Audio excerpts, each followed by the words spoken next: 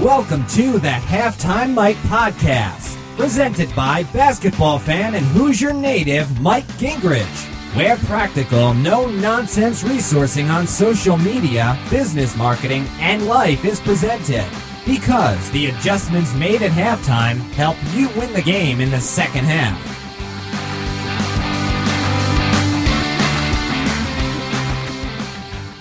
Hello, and welcome to another Halftime Mike podcast. We're going live this time on Blab, and I have Jeff Korhan with me. Jeff is the best-selling author of Built-In Social, the essential social media marketing practices for every small business. He's also a host of a podcast like myself. His is called This Old New Business Podcast, and he's a primary contributor to Social Media Guide for floral retailers and wholesalers, Paid to Speak, and much more. Jeff founded a landscape services company that was twice named Small Business of the Year during its 2 decades of operation, and he now helps mainstream businesses use media to create exceptional customer service experiences. I like that. Create exceptional customer service experiences that drive business growth in a digital, social, and global business environment. He's a trainer, he's a coach, he's a keynote speaker for associations and member organizations. So, welcome, Jeff. Thank you. Pleasure to be here. It's good to have you back again, and this time in a new format, live on Blab here as we get started today. Yes, and so if anything goes wrong, this is all my fault because this is my first Blab. All right. Well, you and I talked about this a little bit, but let's frame it for the audience. We want to talk about basically business processes, your digital first impressions. That's kind of what I called it, the keys to your digital first impressions. And I'm saying impressions, plural, because I think that's important to recognize online. And when we talk about the digital first impression, most people are going to think about their website. But nowadays, you have to be aware of and prepared for it being your people online because they're representing you. They're on social media. And so by default, they are going to represent you. And that's a significant consideration for businesses, the live first impression, and it needs to be congruent and validate your online, that impression. So you ready to dive into that? Absolutely. Okay. All right. So you've been writing on this, and that's what kind of spurred me to invite you on with this topic. And let's just start with the basics. I mentioned it already, but the website. We both agree it's a key piece of that first impression nowadays.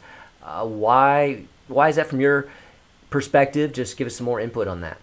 Sure. Well, first of all, I thought it was interesting that you called it first impressions plural because I hadn't quite taken this that far, but I will say to a very great extent, I have been obsessed with this idea for a long time. So back when I had my landscape business, the first impression was basically the first phone call, but that wasn't very much. It was really what the potential buyer experienced when they came into your office, and so how we orchestrated that experience was just absolutely it was a major effort. Okay, so let's fast forward 20 plus years.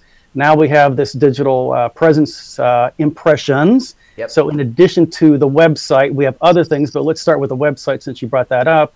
I think more than anything, it has to be modern, and that's for lack of a better word, mobile responsive, organized, just like we organize that experience from the front of our site to the front door, what landscaping plants they would see in that experience, the paving out front in the parking lot area, the whole ambiance when they pass through that space into the conference room, how they were greeted, so on and so forth. Obviously, the better web designers, they take all of that into account. And so they do a lot of what I've been learning about, I believe they call these empathy maps, what the user is thinking, seeing, feeling, and doing every single step of the way, where on the page they're clicking, why they're clicking, if they click on that page, where do they go from there? And so I think we all need to be doing that, whether it's with a website or with a physical presence. We really need to be thinking a lot about, turning things around and being very customer facing and thinking about what the heck is going on in their brains and how can we influence that to favorably attract them to us, then of course engage them with our business, and ultimately, hopefully, convert that into a new customer. Yep. Now, you went through this one quickly, but you said mobile responsive. I mean, and that's, we know that Google made a change this year. Was it in April that they made the algorithm change? And so they began actually favoring in search results sites that are mobile friendly. So, that's just critical today. And when we talk about mobile friendly, we're saying that your site hopefully is responsive, so that it responds to the device, right? And whether they're on a mobile phone, a tablet, desktop, and it's just incredible, isn't it, the increase of people accessing websites on mobile devices? It really is, and whatever the medium is. So even newsletters, I was shocked, I won't mention who my provider is, to find out that my newsletter was not mobile responsive. And then finally, I reached out to other people using the same platform, figured out how to get it right. Since then, I am just so aware of everybody's newsletter and how does it adapt to the various devices. And so working with my own clients, using my, what is it now, 3-year-old iPhone 5, he's got an Android, so he sees it differently than I do. And, we're still kind of working through this, but gosh, more than 50% of all searches, more than probably half of all those experiences, I can't back that up with data, is from that device. So if we're ignoring that, then we're ignoring, half of the opportunities that are out there. Yep. We had I had an interesting conversation here recently. We have clients, we host a number of websites, and we have a client that has an e-commerce website, and they were not convinced that they should be looking at updating their website. And I said, well, let's take a look at your Google Analytics. And so we went back in their Google Analytics. This is an e-commerce website. 55% of their traffic was mobile, and they do not have a mobile-friendly website. They're selling products online, and over half of their people are coming in on a mobile device, and you just cannot navigate it well. Yeah. Well, here, I'll tell you a story. When I finally did get my newsletter mobile responsive, so I've always encouraged people to respond, to engage. I think of it as a two-way conversation. When I finally got it right, I went from 2 or 3 responses to a couple of dozen. Thank you. Yes, looks great. Better, cleaner. It just went on and on. And we all know that we're looking for an engagement, and I got it. And so thankfully, it told me that people were actually, listening, reading, and so forth, but they weren't responding because obviously the experience was not quite right. Yeah. Okay. All right. So first impressions, website, and we talked about being mobile friendly, and I like that empathy map. That's kind of neat to flip it around, take a look at it from the perspective of people coming there. We have so much that we bring to it that we got to get rid of that a newcomer to the site doesn't. So I like that. And anything else you want to add with that empathy map, or just keys to that first impression on your website? Well, I'm not a website expert, but I read a lot, and somebody brought to my attention a particular post on Mashable that was entitled something like "Website Design is Dead." And the gist of the article was, it's less about that jazzy, fancy experience. It's more about creating a vessel. It's about the content, really, and how we hopefully consume that content. And so I think thinking in terms of white space and clarity, and again, just go back to that empathy map. If that experience is not smooth and easy and right for whoever that buyer is. I was talking about this with somebody today because my buyers are not technology savvy necessarily. Some of them are, but there's quite a different way that I set things up versus somebody that really has a savvy, let's say, user, buyer, customer, who would know to click on that little, thing that drops down a menu. I mean, a lot of times when you have to really fight to find the menu, I just don't think that's a great experience. And maybe a more sophisticated web user knows to go and look for that, but not everybody does. Sure. And I, for one, have a tough time finding them many times. Okay. All right. Well, let's keep moving then into our second area of that first impression online, and that is a business's people. Because what was the stat that 80% of U.S. users of the internet are using social media actively. So, and you were talking about you come from that landscaping industry, and you're reaching out to a lot of them. I think that maybe a number of them would have the question, what do I need to be worried about with my landscape employees for my company? Because we're in the dirt, we're taking care of stuff there. So are you saying, and I think we are, and maybe you want to expand upon this, that a business like that, even ones where the employees are digging in the dirt, need to be aware of the first impression by their people online, social media? Yes. I can't imagine that there is a business where it's not about people first.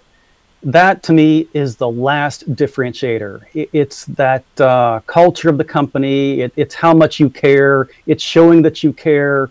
As an example, for us, it was the little things. When our maintenance crews would go out and take care of a property, we would roll up garden hoses. We would take the newspaper. Now I'm dating myself. That was in the driveway. People don't do that anymore. They get it online. But we would walk up and hand that to the client when we greeted them. That sort of a thing. So whoever it is, I think the expectation is just very high these days. We used to say, we don't just meet expectations, we exceed them. I say, you can't do that anymore because expectations are way up here because the buyer has access to so much media. They have access to all these other companies that can replace yours in a minute.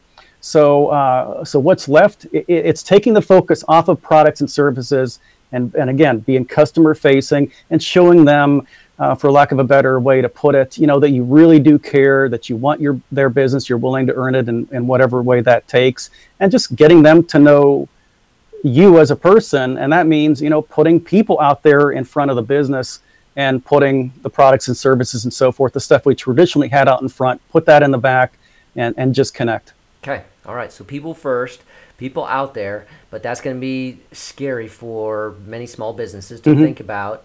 And so if they're going to, and I think the question is not should, it is, because these people are on social media and they have their networks, and those networks know where they work. And so that's an impression of your business, right? Mm-hmm. And so knowing this is there, what's that first step, or what's the guide? How do you begin to coach a business on how they coach their team? Wow. Everybody has to be on the same page. And so this gets to what I used to call the selling process or the sales process. Some people call it the buyer's journey, but some think of the buyer's journey as what happens before they become a customer. For lack of a better description, I call it the customer experience, but I think everybody needs to understand, what we do from the beginning, which obviously now starts online before you even know you have a relationship with that customer, all the way through. So let's say what information you have online, the phone rings or whatever that first touch is. Everybody needs to know what has to happen first. And in my mind personally, I think of that whole experience as a narrative. It's telling stories, it's engaging people. So hopefully, rather than just pitching the lead, let's say, off to somebody, kicking it upstairs or out to the field, hopefully they have an interesting story to convey and to really just, again, capture the culture of that company. That's what we did. It was very orchestrated when we got to budgets or not, how we literally pushed that agreement, that contract across the table, when we did it, what we felt like we had to cover first. Certain things had to happen. So in our minds, this was kind of like a GPS that basically kept everybody on track and took the guesswork out of what should happen next. It's kind of like when you're a speaker and you get in front of an audience, and we both do this, as you know. If you're thinking about your material, you're dead. So you have to own and understand and know that material. That's the business process, such that you can then respond to an audience. To your environment. Huh? Exactly, yeah. So it's how do you keep everybody in the moment where they can be themselves and just kind of relax and engage with customers. Well, the only way I knew to do that was to really map out and practice that customer experience and get people, answering questions and solving problems for those customers. nobody has all the answers, but if you care enough to listen and ask the right questions, that's engaging right there. Okay. I like that, the narrative, just being able to communicate that story. And is it going to be helpful to have a social media policy or some guides, some things that surround that for a business? I'm not a big policy person, but I think having some guidelines. The one I always fall back on is what Zappos does. I don't know if they still do this, but the last time I visited them several years ago, they said, look, we've got our core values. We don't need a social media policy. We just tell everybody, look, when you're on social media, respect the core values and everything else will work out fine. And so that takes the fear out of that, because I've worked with a number of different industries. One in particular was community bankers. And between my opening and closing keynote was all these compliance issues. And after I watched and heard and listened to all that, I understood why they were terrified about getting on this stage we call social media. And so I just said, look, just be yourself. Forget about the bank. Forget about the business. People are wanting to get to know you as a person. If you can accomplish that, then you're successful in my mind. Okay. Yeah. Now, I'm going to guess that a lot of businesses that you come into contact with are not up to speed in this, and they might be lagging behind. And what are the items you see most often that they need to improve on? I would say, you're right. Everybody's behind. We're all behind. Nobody can possibly keep up. We know that for a fact. So let's say you have somewhat of a presence. It's usually a little too stiff. It's the resume type of LinkedIn profile. Make it friendlier. Tell your business story. Why do you do the work that you do today? And so as you can imagine, I work with a lot of landscape type clients.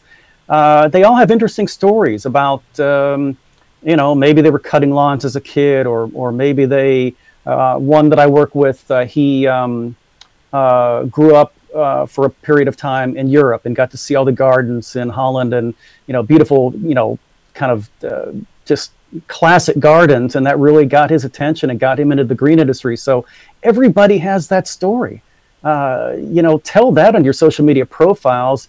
And instantly, I think you're going to jump off the page because everybody else is given the standard bio, the awards, the accolades, and so forth. And those have their place, just like testimonials do. But really, that personal story, especially if you don't have much else to share, maybe you're just getting started. That's the best place to start. Okay. So and that's basically just having people revisit their social profiles. So team members and flushing that out as you can with a story, with something that shows some values, some behind the scenes that maybe epitomizes your core values in operation. Exactly. So if you can find that thread, that is going to be powerful. One landscape company I work with, as an example, the landscape architect, he's a beekeeper, and so he has that respect for nature. And somebody that runs the office, she is into herb gardening. And, so we're looking for ways to find the intersection of all that. And that partly explains why they enjoy working for that business. Okay. Yep. All right. So we've kind of covered those things. First impression, website, and another part of the first impression is people, with people thinking through, how can you help them tell your story, the business story, and then a first step is going to be their profiles. What else? What are things that maybe this is the framing the question, that businesses again are going to be afraid of the time commitment it's going to take to do this. Hey, we're landscapers. How do we going to get involved with this training, and how do we monitor our team members? What do you say to that kind of time factor question that people or business owners are concerned about? Well, what I say is that, look, you are solving problems every day.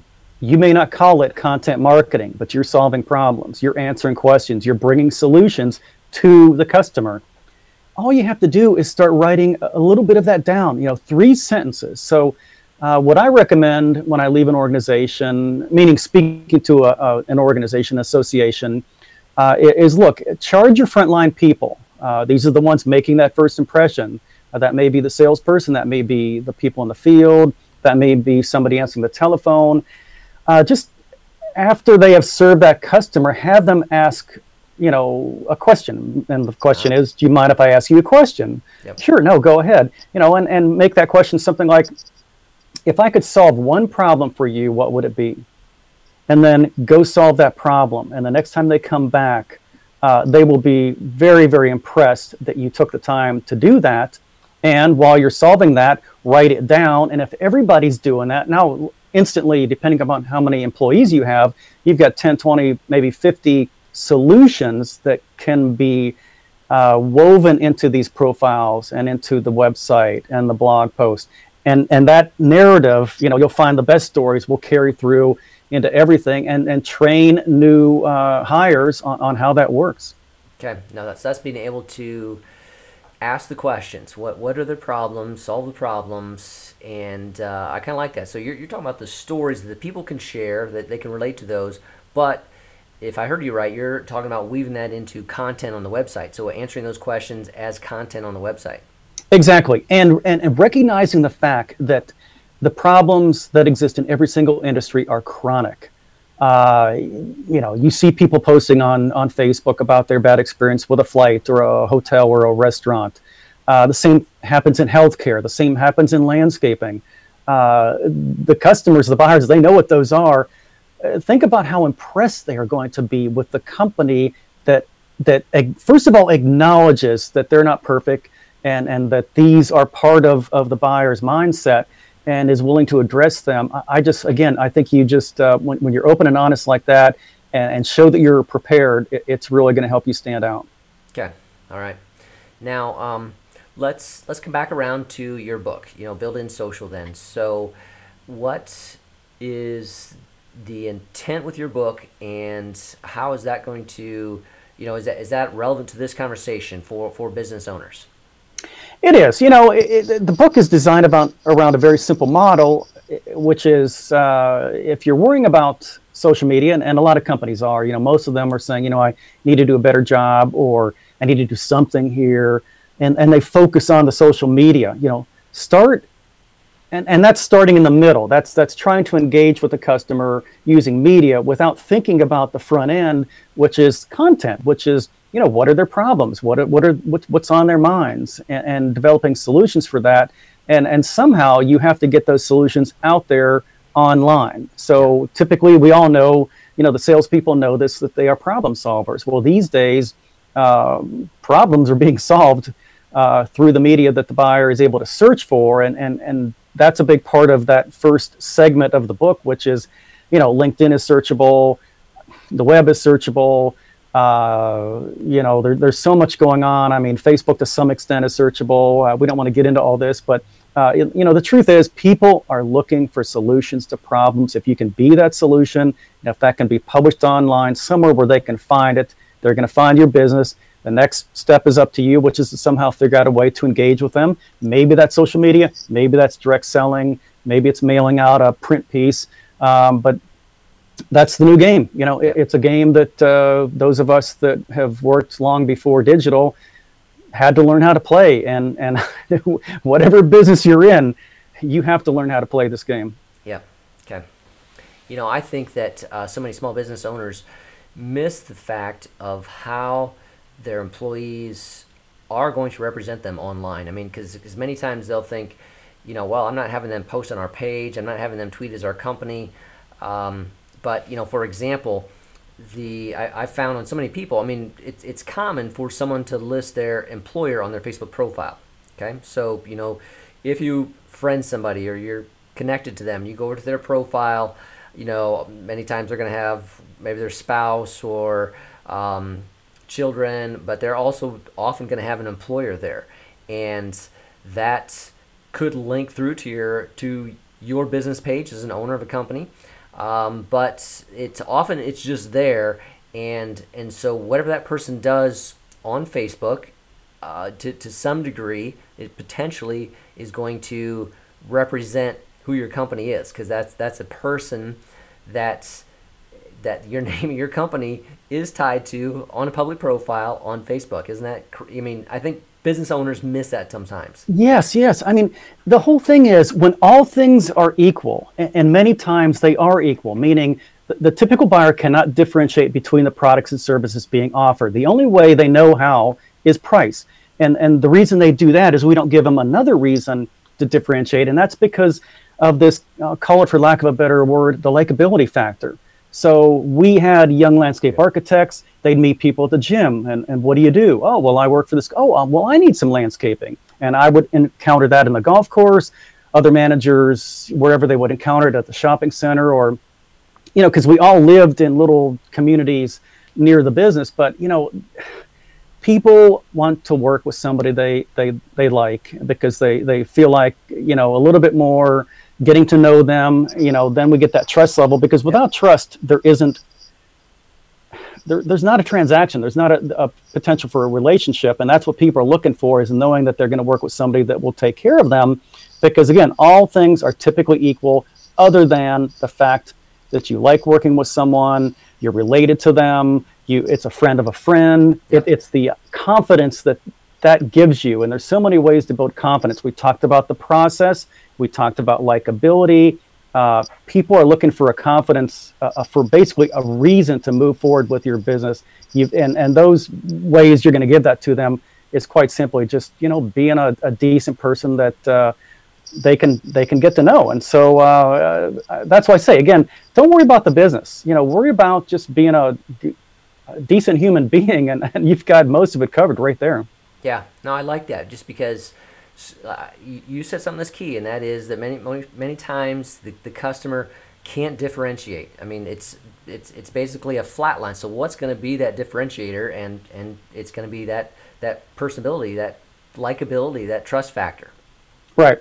Well, as an example, we were very good with stone work, and that was our strength. Well, soon manufactured products started coming out, and even I had to admit that these manufactured bluestones looked like the natural bluestone. And if I was a buyer, I'd probably pick, you know, the one that was easier to install instead of having to pay us more, because there was more in crafting, you know, finishing the stone and setting it up and so forth. That's happening everywhere. You know, the self-published book used to be a joke. Now you can't tell the difference between self-published and traditional published. And in many cases, the self-published, you know, copy and everything may look even better.